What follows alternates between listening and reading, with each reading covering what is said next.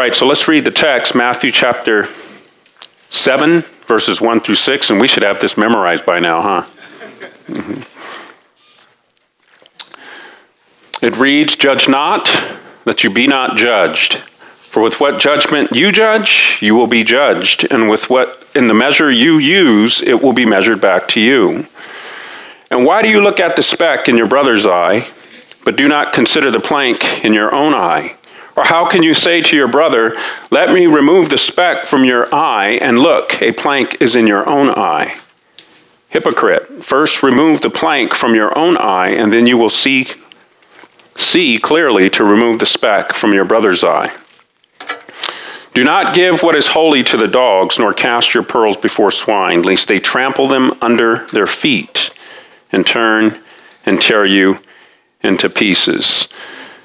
By way of review, so far what we've seen in dealing with this section of the Sermon on the Mount is, one, we discussed that all judging is not wrong, meaning Christians must identify and discourage wrong, immoral behavior in ourselves as well as in unbelievers. And we'll talk more about that a little later as we traffic through the message this morning. Two, we learned that wrong judging is when we play God by setting up our own criteria for judging and begin to condemn others based upon that false standard of righteousness. Okay, that's where all wrong judging begins, okay? That's what Jesus is talking about here. And I would refer you to, if you want more, if you're not convinced by my teaching, I would just refer you to John MacArthur's commentary on this section of Scripture. It's excellent. I don't agree with everything that MacArthur teaches and says and so on and so forth, but I agree with a lot of it, all right? And this is one of those pieces that I do, or sections of Scripture that I do, that I think he really captures the sense and what's going on in terms of what Jesus is discouraging and encouraging in the lives of God's people. Number three, then we define righteous judging as God's people holding each other accountable to God's standards revealed in his word. All right? Now, what I want to do this morning is just give you three examples of righteous judging, how we as God's people are to judge righteously, all right? And how you and I must get this down if we're going to do life here together, if we're going to unify and be a church the way Christ intended us to be. And so the first area that I want to discuss this morning is our responsibility to evangelize unbelievers, right? Because all churches have to make it their business to do what? Evangelize unbelievers, right? We can't just sit on our salvation and have it all to ourselves, right? Just me, God, and each other. No, we gotta reach out, brothers and sisters. We gotta evangelize. We gotta share the gospel, right? And the problem with that is, many times, is we wind up, what? Judging them in a wrong sense, right? Many unbelievers feel judged by us, okay? And sometimes rightfully so. So what we need to talk about is, how do we point out sin, but yet at the same time show the love of Christ to unbelievers when they come to this place? And I have a catchphrase for you, and I made this up all by myself, so I want you guys to be proud of me this morning. Ready for this? Okay, here it is. So here's the catchphrase. Rule of thumb that you can use. Write it down. Point out sin, but never condemn. Kind of rhymed, right? Let me repeat it. Point out sin, but never condemn. Okay? Use that as a rule of thumb when you're working with unbelievers. Use that as a rule of thumb even when you're working with believers. It's okay to point out sin. When you point out sin, you're not necessarily judging in a wrong sense. We've already established that, right? I hope so, brothers and sisters. We're on the same page there. And if we're not, we're going to see it again this morning. But we want to be able to point out sin without condemning people, right? And not what the Lord Jesus did with us when he saved you and I. I was very convicted of my sin. I felt judged. But I wasn't condemned by the Lord Jesus because he gave me hope. He gave us hope, right? And so we have to be well skilled at doing that. being able to point out sin, but yet not condemn. Be wise as serpents, Jesus says, but harmless as doves. And doves are pretty harmless, aren't they? Okay, so the question is, how do we go about doing that? What does that look like in time and space? We all know these things in our heads, but the hard part is working it out when we have to live it out, right? And that's what I'm going to try to attempt to do this morning, is give you some scenarios where we have to nuance things and explain things in a way that will bring clarity to this very difficult topic to live out. Okay? And let me just say, it is a difficult topic to live out, because I know in my life, and I've been a Christian for over 30 years now, there have been times where I have been judgmental and critical in a wrong sense. Not that I'm trying to be that way. That's default mode for some of us, right? We can wind up being that way if we're not careful to obey the Lord Jesus Christ here. Or the other extreme is, man, forget it. I ain't calling out sin in nobody's life, and I'm just going to live me and Jesus, and I'm just going to get there. Right? And I don't want to have to worry about anybody else, and I don't want to, I'm just going to do my program, if you will. And we know that's extreme, because when you read the scriptures, it won't allow you to do that. Right? Okay? So there has to be a balance. We're going to be doing this all the way to heaven, and sometimes we might be here, and then we balance back, and it's like, and then we're here. So get used to that, brothers and sisters. All right? So, righteous judging and our responsibility to evangelize unbelievers. In fact, I would go a step further and say we must, as Christians, in our evangelizing unbelievers, we must point out sin. That we must. And I say that because if you don't point out sin as you communicate the gospel, you are not faithfully accurate and accurately representing the gospel of the kingdom of God's grace. Okay, and I want to show you that this morning. All right? And we talked about this Wednesday as we're studying What is the Gospel, that booklet. We just wrapped that up. And I closed it all out by telling the brethren here that we have to be those who do point out sin in the lives of unbelievers, right? Okay? So let's look at this. First of all, turn to Luke chapter 3. You guys, this is going to be like the ice bucket challenge here. I mean, Luke chapter 3. Let me ask you, John the Baptist, who was he? John the Baptist. He came to do what? Baptize, right? But his baptism was specifically to prepare the way for who? The coming Messiah, for Israel, right? I mean, he was chosen, elected, sovereignly saved by God's grace to do that very thing. Okay? He was picked by God for that very purpose. That's why God brought John the Baptist into existence, to pave the way for the coming Messiah. All right? And he preached, he and his cousin Jesus, he preached a message of what? Repentance and faith. Now let me ask you, what is repentance, and what does that got to do with the kingdom of God, and what does that got to do with getting saved, and what does that got to do with, what is repentance? Well, repentance implies something, doesn't it, brothers and sisters? Repentance means that you're going in the wrong direction, right? Israel as a nation was going in a wrong direction, okay? Even though, and I'm just applying it first historically before we get to how it applies to us, Israel as a nation was going in a wrong direction, and John the Baptist came saying, prepare the way, because Messiah is about to come. And the children of Israel were confused because they were being taught wrong, right?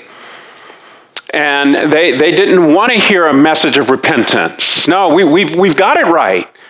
We'll figure out who Messiah is. We don't need you. Why are you telling us to repent? Why are you coming with that message?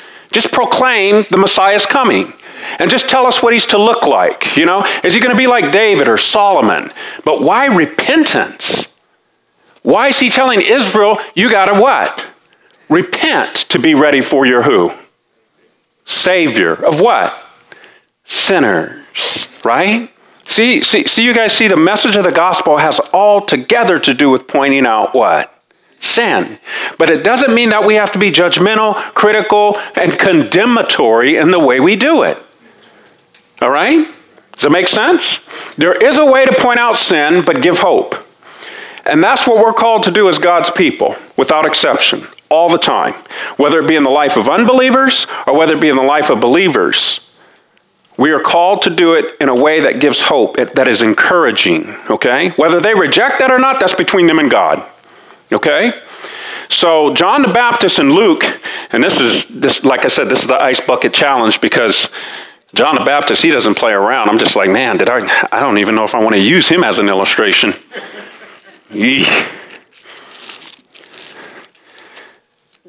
Luke chapter 3, I'm sorry, I'm not there yet, and you guys are. Beginning at verse 3. Luke 3:3 reads this way. Let's pick it up in verse 1. Now in the 15th year of the reign of Tiberius Caesar, Pontius Pilate being governor of Judea, Herod being tetrarch of Galilee, his brother Philip tetrarch of Iturea, and the region of Trachonitis and Lysanus, tetrarch of Abilene, while Annas and Caiaphas were high priests. Now, I just want to say here, do you see how accurate that is? This is history that you're reading here. You can't deny this time period, right? All these names mentioned. Just do some do some history. It doesn't even have to be church history. And you're going to find all these were figures in history, renowned figures, because this is truth. And truth didn't happen in a vacuum. Truth happened in human history, and we can't deny it. Verse 3. And he went into all the regions around, verse 2. While Annas and Caiaphas were high priests, the word of God came to John, the son of Zacharias, in the wilderness, and he went into all the region around the Jordan, preaching a baptism of repentance from the remission of sins, as it is written in the book of the words of Isaiah the prophet, saying, the voice of one crying in the wilderness, prepare the way of the Lord, make his path straight, every valley shall be filled, and every mountain and hill brought low. The crooked places shall be made straight, and the rough way smooth, and all flesh shall see the salvation of God. So God is going to turn Israel's world upside down. Every valley shall be made what? Every crooked place made what? Straight. Right? Rough places made what? So Israel better get ready for their world to be turned what? Topsy-turvy, or maybe right side up. How's that? Okay, that's a better analogy, right? But they weren't ready for this. You understand? They weren't ready for a message of repentance and faith. Verse 7. Then he said to the multitudes that came out to be baptized by him, brood of vipers? Wow. Now, is John the Baptist sinning here? Is John the Baptist making these people feel like they're being what? Judged. You guys, put yourself in the shoes here. This is God's man coming to Israel, and he's saying, you brood of vipers. Right? We got to do something with that if we're going to be honest with the scriptures. Regardless of what commentaries are saying, regardless of what people are saying, we got to do something with this. Lord, why are you having John the Baptist speak that way to them? Couldn't he have been more softer and nicer? I mean, these people are going to go away feeling judged. Right? Okay, so we can't stop our ears. We can't say, I don't want to listen to God's word. I just want to feel nice and good. No, we have to submit ourselves to Scripture. And Scripture's saying here, John the Baptist called him out and called him a brood of vipers. And he's not just talking about the Pharisees either here, brothers and sisters. They were the ringleaders. He's talking about the Pharisees and all those who invested in what the Pharisees were doing. Because the Pharisees rejected a gospel of God's grace. Okay? They didn't want it. They wanted nothing to do with it. They wanted to approach God on the basis of their works. They thought they were better than other people. And they thought that they got there because of their righteousness. You understand? And John the Baptist goes on in verse 8, therefore bear forth fruits worthy of repentance. And do not begin to say to yourselves, watch their righteousness. We have Abraham as our father. See it there? See, bloodline. And we've been following what Abraham's been telling us to do since knee-high to a grasshopper. That's their righteousness. You understand that? And John the Baptist is confronting that, and he says, no, I don't want that. You need to do what? What's the R word? Repent. You get it? You see what's going on here now? You see where Jesus and John the Baptist were dropped into from heaven? Into this, like, bullets flying. That's Israel. Do you understand that? Both of them. And they're coming to Israel, and Israel wants nothing to do with the righteousness which is by faith in Christ alone. They don't want that as their Messiah. They want a righteousness by works because we're the seed of God, we're the children of Abraham, we're the bloodline, and we're his special people. And you need to acknowledge that, John. You and Jesus. He is not our Messiah. We will not have this man to rule over us. But others in Israel were listening and weighing it out against the what? The scriptures. And that's why the scriptures go on to say, it is written, it is written, it is written, it is written, it is written. Because people in Israel would have known, you know what? It has been written that a man in camel hair and eating locust and honey and crying out, prepare the way of the Lord. I read that in the book of Isaiah. Maybe we do need to repent. Maybe we got this all wrong. Get it? Maybe we're off. Maybe we've been taught wrong. Maybe we really don't understand how to get right with God, even though we profess that as a nation. Maybe we're not the hope to the rest of the world of how men and women, boys and girls get right with God. Maybe we got it wrong. Verse 9, and even now the axe is laid to the root of the trees, therefore every tree which does not bear good fruit is cut down and thrown into the fire. That's John talking to Israel. So the people asked him, saying, what shall we do then? And they're asking him because some are receiving what he's saying. And they're beginning to ask, well, what does repentance look like? You understand? Well, what does it mean for us? If we believe your message, what does repentance look like for me? All right? And then he goes on, verse 11. He answered and said to them, he who has 2 tunics, let him give to him who has none, and he who has food, let him do likewise. In other words, stop being greedy. As a people, learn to share and learn to give. Right? Verse 12. Then tax collectors also came to be baptized and said to him, teacher, what shall we do? Notice what he says. And he says to them, collect no more than what is appointed for you. Likewise, the soldiers asked him, saying, and what shall we do? So he said to them, do not intimidate anyone or accuse falsely, and be content with your wages. What does those things imply about the soldiers, the tax collectors, and the people before John said that? That they were doing those things. You understand that? So if you read Israel as a nation under the old covenant, you see that they were very oppressive. You see that they were judgmental. You see that they were critical of others. You understand that? And John the Baptist is saying, in a nutshell, this is what repentance looks like for you. He's calling out what? Now these people are saying, don't judge me. You judge. No. What he's doing is he's calling their sin out, and he's preparing the way for who? The Savior of who? See how he prepared the way? For the Lord? Simple. He came preaching a message of repentance and faith to Israel. Some people got it, some people didn't. And we know it was by God's grace, right? But the point is, they had to repent. And the people who were humble about it weren't going around saying, you know what? We shouldn't be judging, John. Don't be doing that stuff. Because that's not godly. God's not like that. No, God is like that. God makes a distinction between moral behavior and deviant behavior. That's called judging. We have to do that. We do it all the time. It's the inevitable. There's not a soul on the planet that doesn't judge unless they're a vegetable, right? You have to judge.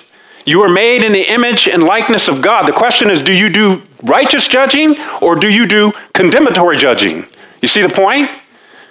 That's what we're talking about here, brothers and sisters. And as Christians, we got to get this down. We got to know what we're doing here. We can't make a mess of this. I personally believe the Sermon on the Mount is a blueprint for discipleship. That's what Jesus is doing. He's discipling there. It's a blueprint for all Christians throughout all generations as to what we need to be doing as disciples of Christ. Judging is huge. It's huge. You can destroy, you can destroy a nation, you can destroy a church, you can destroy a family if you don't get this issue right. Okay? That's why he says, judge not, lest you be judged. And what measure you use will be measured to you, and so on and so forth. So John the Baptist came preaching a message of repentance and faith. He called out sin. Let's look at verse 19 to cap it off. Let's finish verse 15. Now as the people were in expectation and all reason in their hearts about John, whether he was the Christ or not. See what they're trying to discern here? Whether he was the Messiah. John answered, and John made it clear, saying to all, indeed, I baptize you with water, but one mightier than I is coming, whose sandal strap I am not worthy to loose. He will baptize you with the Holy Spirit and fire. His winnowing fan is in his hand, and he will thoroughly clean out his threshing floor and gather the wheat into his barn, but the chaff he will burn with unquenchable fire. What kind of language is that? Judging. And with many other exhortations he preached to the people. But Herod the Tetrarch, being rebuked by him concerning Herodias, his brother Philip's wife, what is that? Judging. And for all the evils which Herod had done, also added this. Above all that, he shut John up in prison. So Herod couldn't stand John because John was doing what? Pointing out his immoral, wrong behavior. He was a leader. Shame on you if you're not pointing that out. This is why our nation is in such a disarray and confusion. Because we're calling evil what? And good what? We're trying to justify abortion. We're trying to justify murder. We're trying to justify homosexuality. We're calling evil what? Good. And we're going to keep quiet about that? Something's wrong with us if we do. And the world even knows that. You understand? Another example. Turn to John, and this is the Lord Jesus himself. All pause before we look at his example. Moment of silence. Because Jesus is the example. Okay? He sets the record straight. After we get done looking at him, we stop. No more disputing, no more discussion, right? Because he has come as the express image of God. What he's like, who he is, how he does life. All right? Someone might say, yeah, well, John the Baptist was a sinful man and you just caught him where he was sinning there, Pastor. Okay, fair enough. I'll give you that. Although that's not true. But for the sake of argument, let's turn to Jesus and how he did evangelism. Turn to John chapter 3. And we're just going to... So John, the gospel gives a series of examples of Jesus coming down and doing his, like John the Baptist was doing his evangelizing. So he evangelizes a man by the name of Nicodemus, who was a proud what? What style of sinning was Nicodemus? Self-righteous sinner, that's right. So he represented all those who are in false religions or bad religions that think that they're right with God, but they're right with God based upon their own what? Standards, right? Okay, and we can name 1,001 religions, right? That are in that category. Okay, that was Nicodemus. Nicodemus thought he had it right. He thought he was right with God, but the exact opposite was true about him, and Jesus came to point that out about him. That's what we call judging. You understand? How about the next person that Jesus evangelized? You guys remember the Samaritan woman? We call her the woman at the well, right? And Jesus sits down on a bench and he's rubbing his feet because he's had a long journey, and this woman comes out and she pours water for him. And Jesus starts a discussion with a woman, first of all, right? Because in Israel culture, we don't do that, right? And then on top of that, she's what? Samaritan. She's a half-breed. We don't mix with half-breeds. Right? See the proud, judgmental, arrogant spirit that the Pharisees were promoting in Israel? You see the cultural shift? It highlights what Jesus means when he says, judge not, lest you be judged. You understand? Jesus broke those norms. He's talking to this woman, even though she's a woman and she's Samaritan. You understand? He doesn't care because he's not following man's criteria. He's not following man's standards for judging. He's following his Father's. But I want you guys to notice something. Just go to 4 right quick, and I'm just going to highlight these to point out where he points out the sin. So this woman is excited. In verse 13, Jesus answered and said to her, whoever drinks of this water will thirst again, but whoever drinks of the water that I shall give him will never thirst, but the water that I shall give him will become, this is verse 14, a fountain of water springing up into everlasting life. What is Jesus sharing with this woman? The hope of the what? Come on, guys. The hope of the what? The gospel, right? He's sharing the good news with her. You understand that? This woman's a Samaritan woman. She thinks that she knows Messiah's coming. We're going to read that. She has her religion, right? She's been following the religion of it's a little different than the Pharisees because they were from the kingdoms were split up. But the point is, she's okay. And Jesus is going after her, right? Jesus is beginning to lure her with this hope for this water, right? And she's thinking physically, just like Nicodemus was thinking physically. Can a man enter back into his mother's womb and be born again? What are you talking about? Gee, who are you, by the way? Hey, born again? What's that? You see what's going on here? No different from the Samaritan woman. She's thinking, water? I don't have to bring my pot anymore? Oh, give me this water, Lord. And she's thinking physical, just like we would, right? And then Jesus goes spiritual on her, right? But watch how he goes spiritual on her. Watch verse 15. The woman said to her, sir, give me this water. He's got her. She wants it, that I may not thirst nor come here to draw. And let me just say this before we go on. Jesus is evangelizing. This is how you do evangelism. This is how you win sinners right here. Okay? Take it from the master. It says, the woman said to him, or verse 17, the woman answered and said, verse 16. Jesus said to her, go call your husband and come here. Now, why it was all good up until Jesus did what? Pointed out what? Made her feel what? Judged. Right? This is Jesus. So if I was there with Jesus, I'd say, Jesus, why'd you have to go there? I mean, it was all so good. See, you had her. You were reeling her in. I heard you make her fishers of men. Is that how you do the fishing thing? Or this, whatever. You had her. Now watch. Verse 18. Verse 17. The woman answered and said, I have no husband. Jesus said to her, you have well said, I have no husband. For you have had 5 husbands, and the one whom you now have is not your husband, in that you spoke truly. This woman's probably feeling what now? That small. Why? Because he's going after immoral, deviant behavior in her life that she needs to be what? Saved from. Okay? All that water talk and stuff, that's good, but that doesn't help her to understand who Jesus actually is. Okay?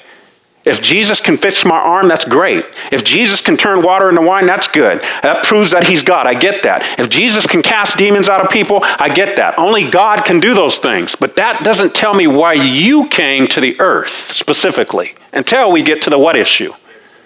The sin issue. You and I have sin in our lives, right?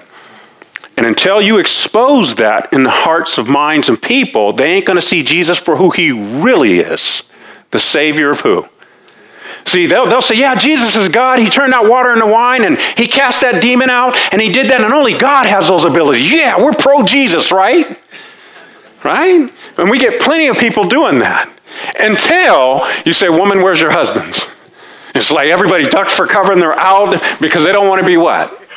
Judged. And we're like, I can't show you the Savior. I have no gospel at that point. Do you understand? See, telling people about Jesus is not the gospel. Highlighting how good Jesus and the miracles that he did is not the gospel. Jesus didn't actually give the gospel to the woman when he told her that, I can give you water that you can drink. He was just luring her. Do you understand that? But you got to do something, woman. You got to be willing to, what's the R word? Repent. And in order for her to know what she needs to be repenting of and from, you and I have to call out what? That's not what? Judging in a wrong sense. You guys get it?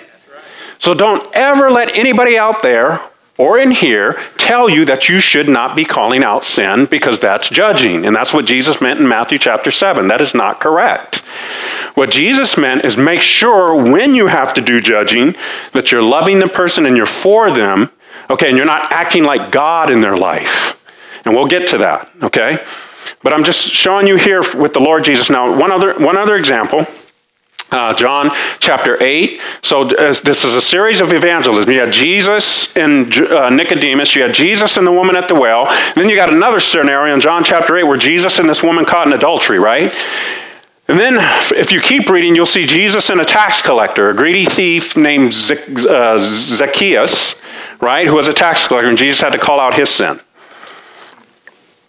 That's how we share the gospel as Christians. We have to go there. So in I like this one, you guys, because it shows you how the Pharisees do evangelism, and it shows you how Jesus does evangelism. The Pharisees' evangelism is very quick and easy. You don't agree with me, we what? We kill you. According to whose law? Moses. We'll even use the law of Moses. Jesus, this woman was caught in adultery in the very act. Let's read it. Okay, verse 3. Then the scribes and Pharisees brought to him a woman caught in adultery. This is John 8. And when they had set her in the midst, they said to him, Teacher, this woman was caught in adultery in the very act. Now Moses, they're pulling the law, This is the heart of Jewish tradition, Mosaic law, right? Now Moses in the law commanded us that such should be stoned, but what do you say? So you see what the Pharisees are doing, right? They're trying to pit Jesus against Moses, because if they could do that, then the Jews would say, you know what? Messiah would never be against Moses, so you can't be the Messiah. See the trap that they're setting for him? Follow me? But Jesus avoids that trap, because he is really the Messiah. He's God. He's Jesus. He says, now Moses said that. What do you say? Verse 6. This they said, testing him, that they might have something of which to accuse him. But Jesus stooped down and wrote on the ground with his finger as though he did not hear him. So when they continued asking him, he raised himself up and said to them, He who is without sin among you, let him throw a stone at her first. That's how you point out sin, but do it in a gracious way.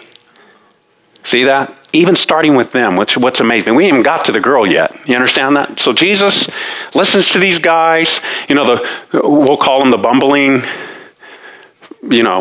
Pharisees. And they think they got him, right? They bring this woman. And notice, this woman's not saying, no, I'm falsely accused. No, this woman knows she's what? Guilty. So they have a case, all right? And they say, now Moses tells us to put her to death. What do you say?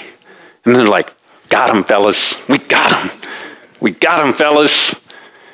And Jesus never minds them. And then they keep asking. And then he says, he amongst you that is without sin, go ahead, far away. And you know what they do? They, being convicted in their own hearts, looking at their own lives, and says, you know what, boys, we're a bunch of what? Two. Who are we to judge? We are not God.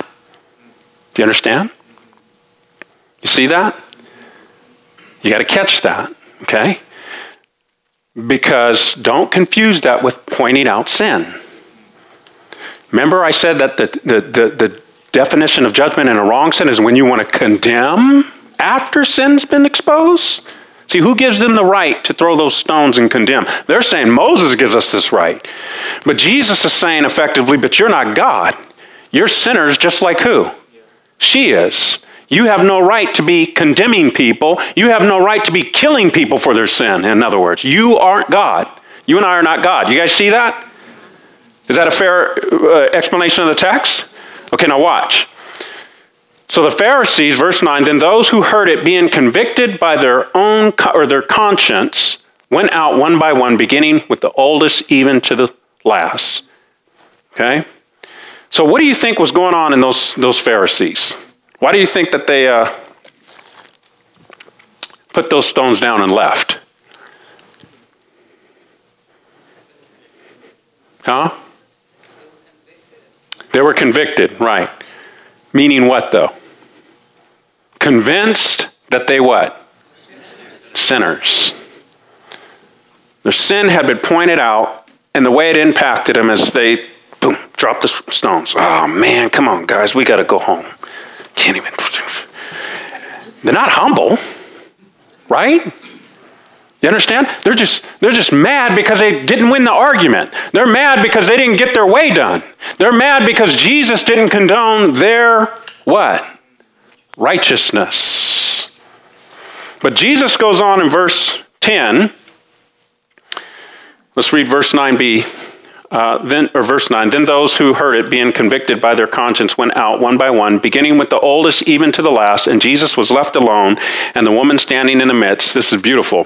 When Jesus had raised him up and saw no one but the woman, he said to her, woman, where are those accusers of yours? Has no one condemned you? Not judged you. Has no one condemned you? She was already judged, right? And she was found what? Guilty. They were trying to do what to her? Condemn her. You understand? Say, you know what? This building over here is infested with termites, and we're just going to bring in the bulldozer and just wipe it out. And the government steps in and says, oh, no, you're not. No bulldozer. You're not going to condemn this place. We're going to redeem that. We're going to fix it. You understand? He says to her, verse 11, she said, no one, Lord. And Jesus said to her, neither do I, what? Condemn you. Go and what? See, Jesus knew what the issue was. Jesus knew that this woman knew that she was caught between a rock, and literally a rock in a hard place, right? A bunch of rocks in a hard place, right? And Jesus says, do you guys know what's going on here? Don't just look at the language, or do you know what's going on? Jesus is the only one that can say, and neither do I, because he's not like every other what? Sinner. He has no sin. So how can you forgive me? You know what he's telling her? Because I'm going on my way to the what? Cross for people like you.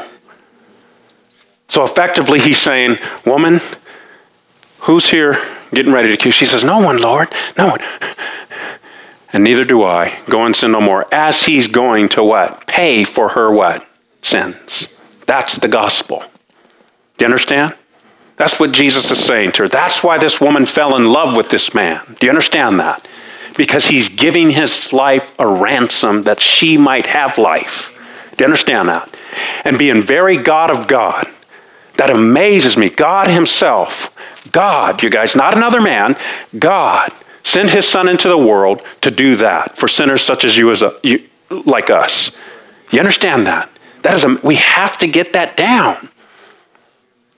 You have to give people that kind of hope. He deals with her sin, right? But he leaves her with the hope of the gospel. Not feeling like I'm hopeless, condemned, and ruined, and there's no hope for me. Amen? And we have to do the same, brothers and sisters. And this should highlight how you understand the gospel and how you present the gospel, how you share it, and what you think about God and his heart toward sinners.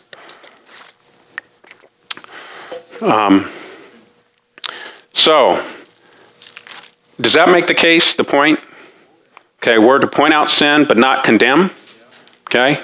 And then we gave some examples there, and you'll find this all throughout Scripture. So let's move on to the next point, and then we'll close out here. I'm not going to have time to go to church discipline. I did want to highlight this point here. The second area where we must judge, okay, is the area of church life, body life. Turn to Romans chapter 14 quickly.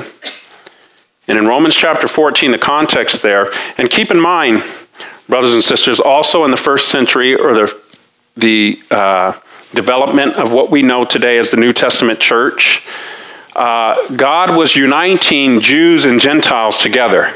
So that's why you'll see a lot of the scriptures, whether it be Romans, Ephesians, Galatians, it's always talking about Jews and Gentiles. You know, you'd be like, man, why does the circumcision have to be mentioned again? And who are these Judaizers? And what's all this about? Because what God is doing is God is sending the message out to who now? The Gentile nations, right?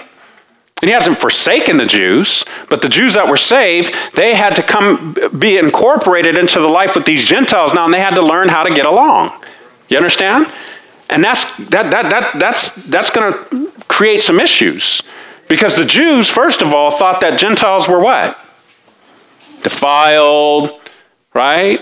Dogs, pigs, meaning unclean. You know, just unclean. And so we got cultural issues that we have to deal with, right? We got civil issues that we're going to have to deal with, and that's what a lot of the reading of the New Testament is all about when you guys are reading those passages, okay? So you have to keep that in mind. But in Romans chapter 14, let's read verses 1 through 13. Receive one another who is weak in the faith, but not to dispute over doubtful things, all right? So receive one another who's weak in the faith, but not to dispute over doubtful things. So you got these Jews and you got these Gentiles, right? And the example that Paul's going to use here is Jews who believe that eating certain meats was what? Anathema. We don't do that, man. We just eat what? Vegetables, okay? And then you had those who believe that, all things are okay. And then another example in 1 Corinthians, you have those who were struggling with eating things that have been offered to idols, meats that have been offered. We're going to look at that because this is a commentary on Romans chapter 14. But again, Jew-Gentile stuff, right? You guys tracking with me? Apply things in this historical context first before you apply it to yourself, and it'll keep you safe. Okay, he says, verse 2, for one believes he may eat all things, but he who's weak eats only vegetables. Let not him who eats despise him who does not eat, and let not him who does not eat judge him who eats, for God has received him. So, long story short here, what are some things that are disputable matters that we have to work out as Christians amongst each other? Is alcohol what? Sin. Right? Because, I don't want to mix and mingle with those people who believe it's not, and they allow their children to just drink, and I don't even care if it's casual drinking. And you know what? Here they come. Okay, they're passing. Okay, now we can fit back into body life. I know that's extreme, but you guys know what I'm saying. You guys get the point, right? Or, we don't like to influence, so we're not going to let our children play with who? Their children. And before you know it, those people start feeling what? Judged. You understand? But you say, yeah, but I got to guard my home and I got a right to shepherd my children, my family. So how do we do this? Because I don't want to be going to dinner and they're serving pork when our Jewish heritage and my boy who just went through bar mitzvah, right? And he's adult, and we want to teach him according to our tradition. So how do we do this and get along and keep our Christianity at the center, the gospel? See how important it is, brothers and sisters? We have to make judgments here, don't we? You can't just stick your head in the sand like an ostrich and hope it all goes away. We can't live that way. You have to make judgments. And we do make them. All right? He says, so let me name some other things. Here's a big one right now. Is marijuana smoking wrong? Ooh, Don't go there. Don't even talk about that, Pastor, because I don't want my youth to know that. And then before you know it, no, we have to talk about it. Would you like them to do it behind your back? Get with somebody at work and they're hearing on the law and through the media that it's okay, and they're selling it in stores now, and they're looking at it, and everybody seems to be okay with it. And so the guy after work says he's in the parking lot and he's smoking his medicine, if you will, blazing it up there, right?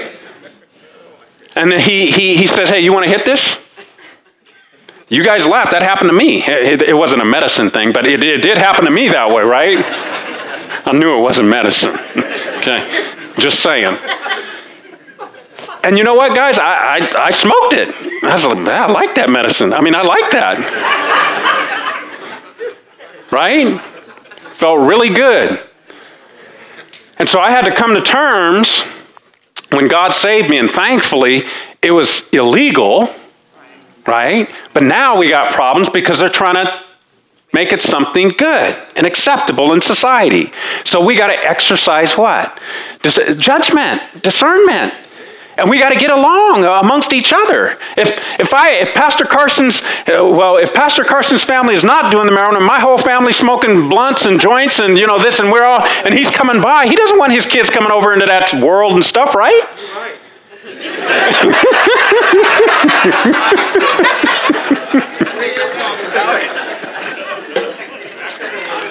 So I go to Pastor Phil's house.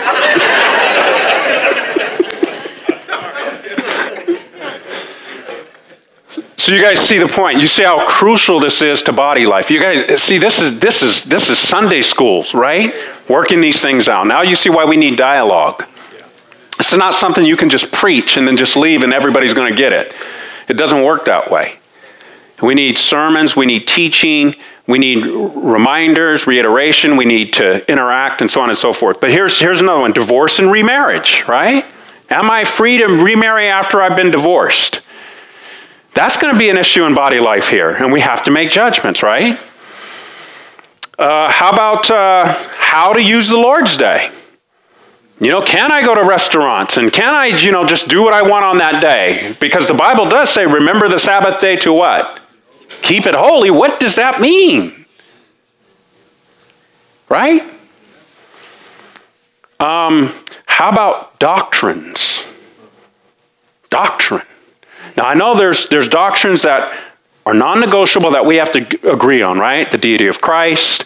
You understand what I'm talking about. The fact that God is triune, the fact that God is one, and so on and so forth. But I'm talking about doctrines like, where are you at in terms of when the Lord's going to return and how he's going to return? Eschatology, right? That has no bearing on our salvation. But if we're going to fight and divide over that, something's wrong with us. You see what I'm saying? See, we're judging each other in a wrong way at that point. That's what Romans 14 is talking about. So let's say like Daniel's pre-mill and I'm all-mill. And then the church hears Daniel and half the church agrees with him. And then they hear me and they say, that's hogwash. And we got this division. See, as pastors, we got to step in. We got to say, hey, hold on. We're getting carried away here. We still love one another. And because I hold a differing view than him, that's what he's saying. Don't judge him, and you make sure you don't despise me, right? That's what he's talking about, because it's a disputed matter. Nobody knows exactly. You have to be God to know, right? At that level. So come on, we got to give each other room. Now, that's one area. That's one area where we judge in the lives of others. But that's not the harder area. The harder area is over sinful matters. Okay? Sinful matters. All right? So, and what I'm doing here, I got ahead of myself in notes because I'm running out of time. Two types of weakness. There's weakness in terms of convictions, and that's what I dealt with. Somebody believes that they can watch TV, another family believes that, no, too much garbage on TV. I don't want to watch that, right? So so we got to work out judging in that context and judge righteously. But then there's weakness, meaning someone in the assembly who keeps caving into what? Sin. Immoral, wrong behavior. What do we do in that case? Well, the Pharisees, we know what they wanted to do, right? Pick them stones up and get them out of here as soon as we see sin, because we don't want to pollute this place, right? that kind of stuff. And that's critical, that's judgmental, that's judging in a wrong sense. And we all know that, okay? But what about people who are stuck in sexual immorality, that come to us off the streets, right? And they repent of that. Meaning, and I'm going to use the homosexual as an example because I've been asked, why you keep bringing up homosexuality? And why don't you point out some other sin or whatever? And I responded back to that person because this is in vogue in our day right now. And here's what I want you guys to get first and foremost. And some homosexuals are on the move to try to establish their agenda, not only out there, but guess where? In the church. That's different from somebody who comes to us off the street struggling with homosexuality and says, you know what? I'm not for the rights anymore. I'm not out there at the gay rights parade. Yeah. So hey, he's repenting. He's turning on all that. He's not advocating for it. He's not saying, let's take the churches around here and let's get in there and we got rights, No, he's repenting. You know what the church is supposed to be? You know what we're going to do for you if you're in that situation? We're going to love you. We're going to lay down our lives for you like Christ did us. That's what we're going to do. Do you understand that? We're not going to judge you. We're going to say, you want to repent and turn from that? Come to us. We'll protect you. You'll find a family here. You'll find a home because we love you and we're for you. You understand that? And we'll get you whatever you need to be done to separate yourself and to make distinction. That your allegiance is to who now? Jesus Christ. Because all of us, you understand that? Whether it's Ernie the blunt smoker, right? You name it. That's the world that I've been saved from. And I had to make a choice. My marijuana smoking was a lifestyle.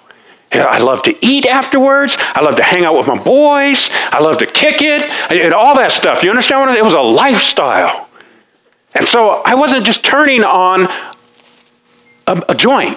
What I was turning on is a lifestyle, and I had to kiss that goodbye and make my home with you. And you guys better love me and not judge me. You understand?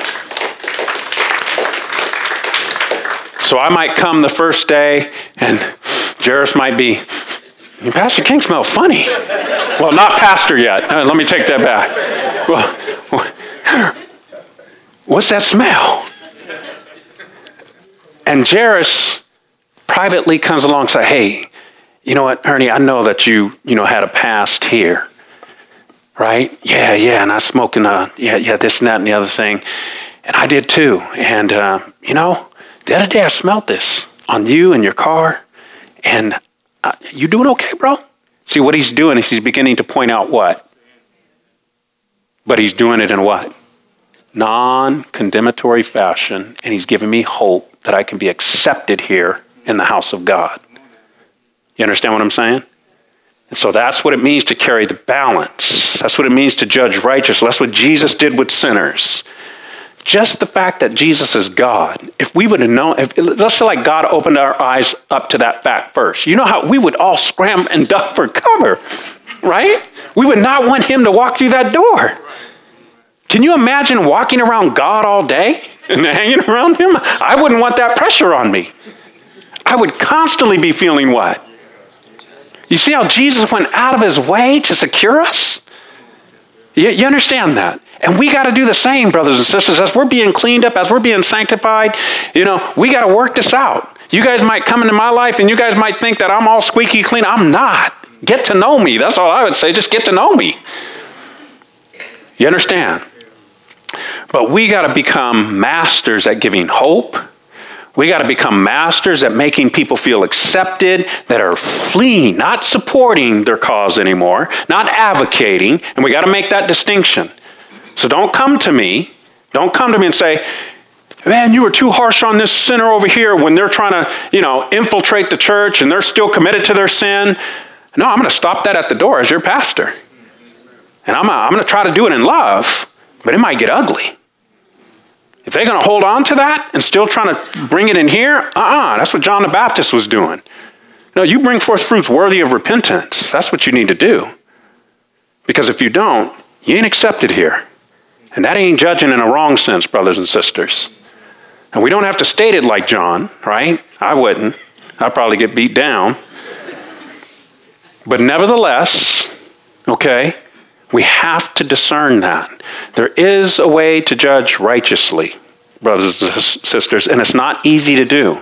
It takes time. So, in conclusion, we are to judge, but judge righteously. We are never to sin. In our pointing out sin, we are never to condemn. We're to let people know that we're for them. We're to give them hope. We're to be able to point them to a way where they can come and get help. And notice this, and one last thing, one last distinction I think you guys need to make here, at least I needed to make in my mind. Don't confuse repentance with change. Okay? Repentance is a change of direction. Change is what they need help doing now. You understand? That's what we're for. That's why it's vital that we don't judge them. Because what happens is if you don't give them that hope that they can change in a safe place, then they're going to feel hopeless and they're going to not want to go there. Because I still feel what by them? Judged. Oh, here comes the guy who used to be this. Whew. Ooh. Now I'm exaggerating, but you guys know what I'm talking about. And they might be stuck and vacillating in, 1 foot in and 1 foot out. They might be going through it. Love them through that. Encourage them. Call upon the name of the Lord for them. And show that you love sinners just like you once were foolish and disobedient and ignorant of God's ways. But when the kindness and the love of God opened your heart, for by grace you've been saved, that not of yourselves, but it is the gift of God to you. Okay? With that same love that you've been loved with, make sure you love the sinners and your brethren. Amen? All right, let's pray. God, we thank you that you are God. We thank you for sharing yourself with us. And we pray that you would empower us to be just like you. We ask it for your glory. Amen.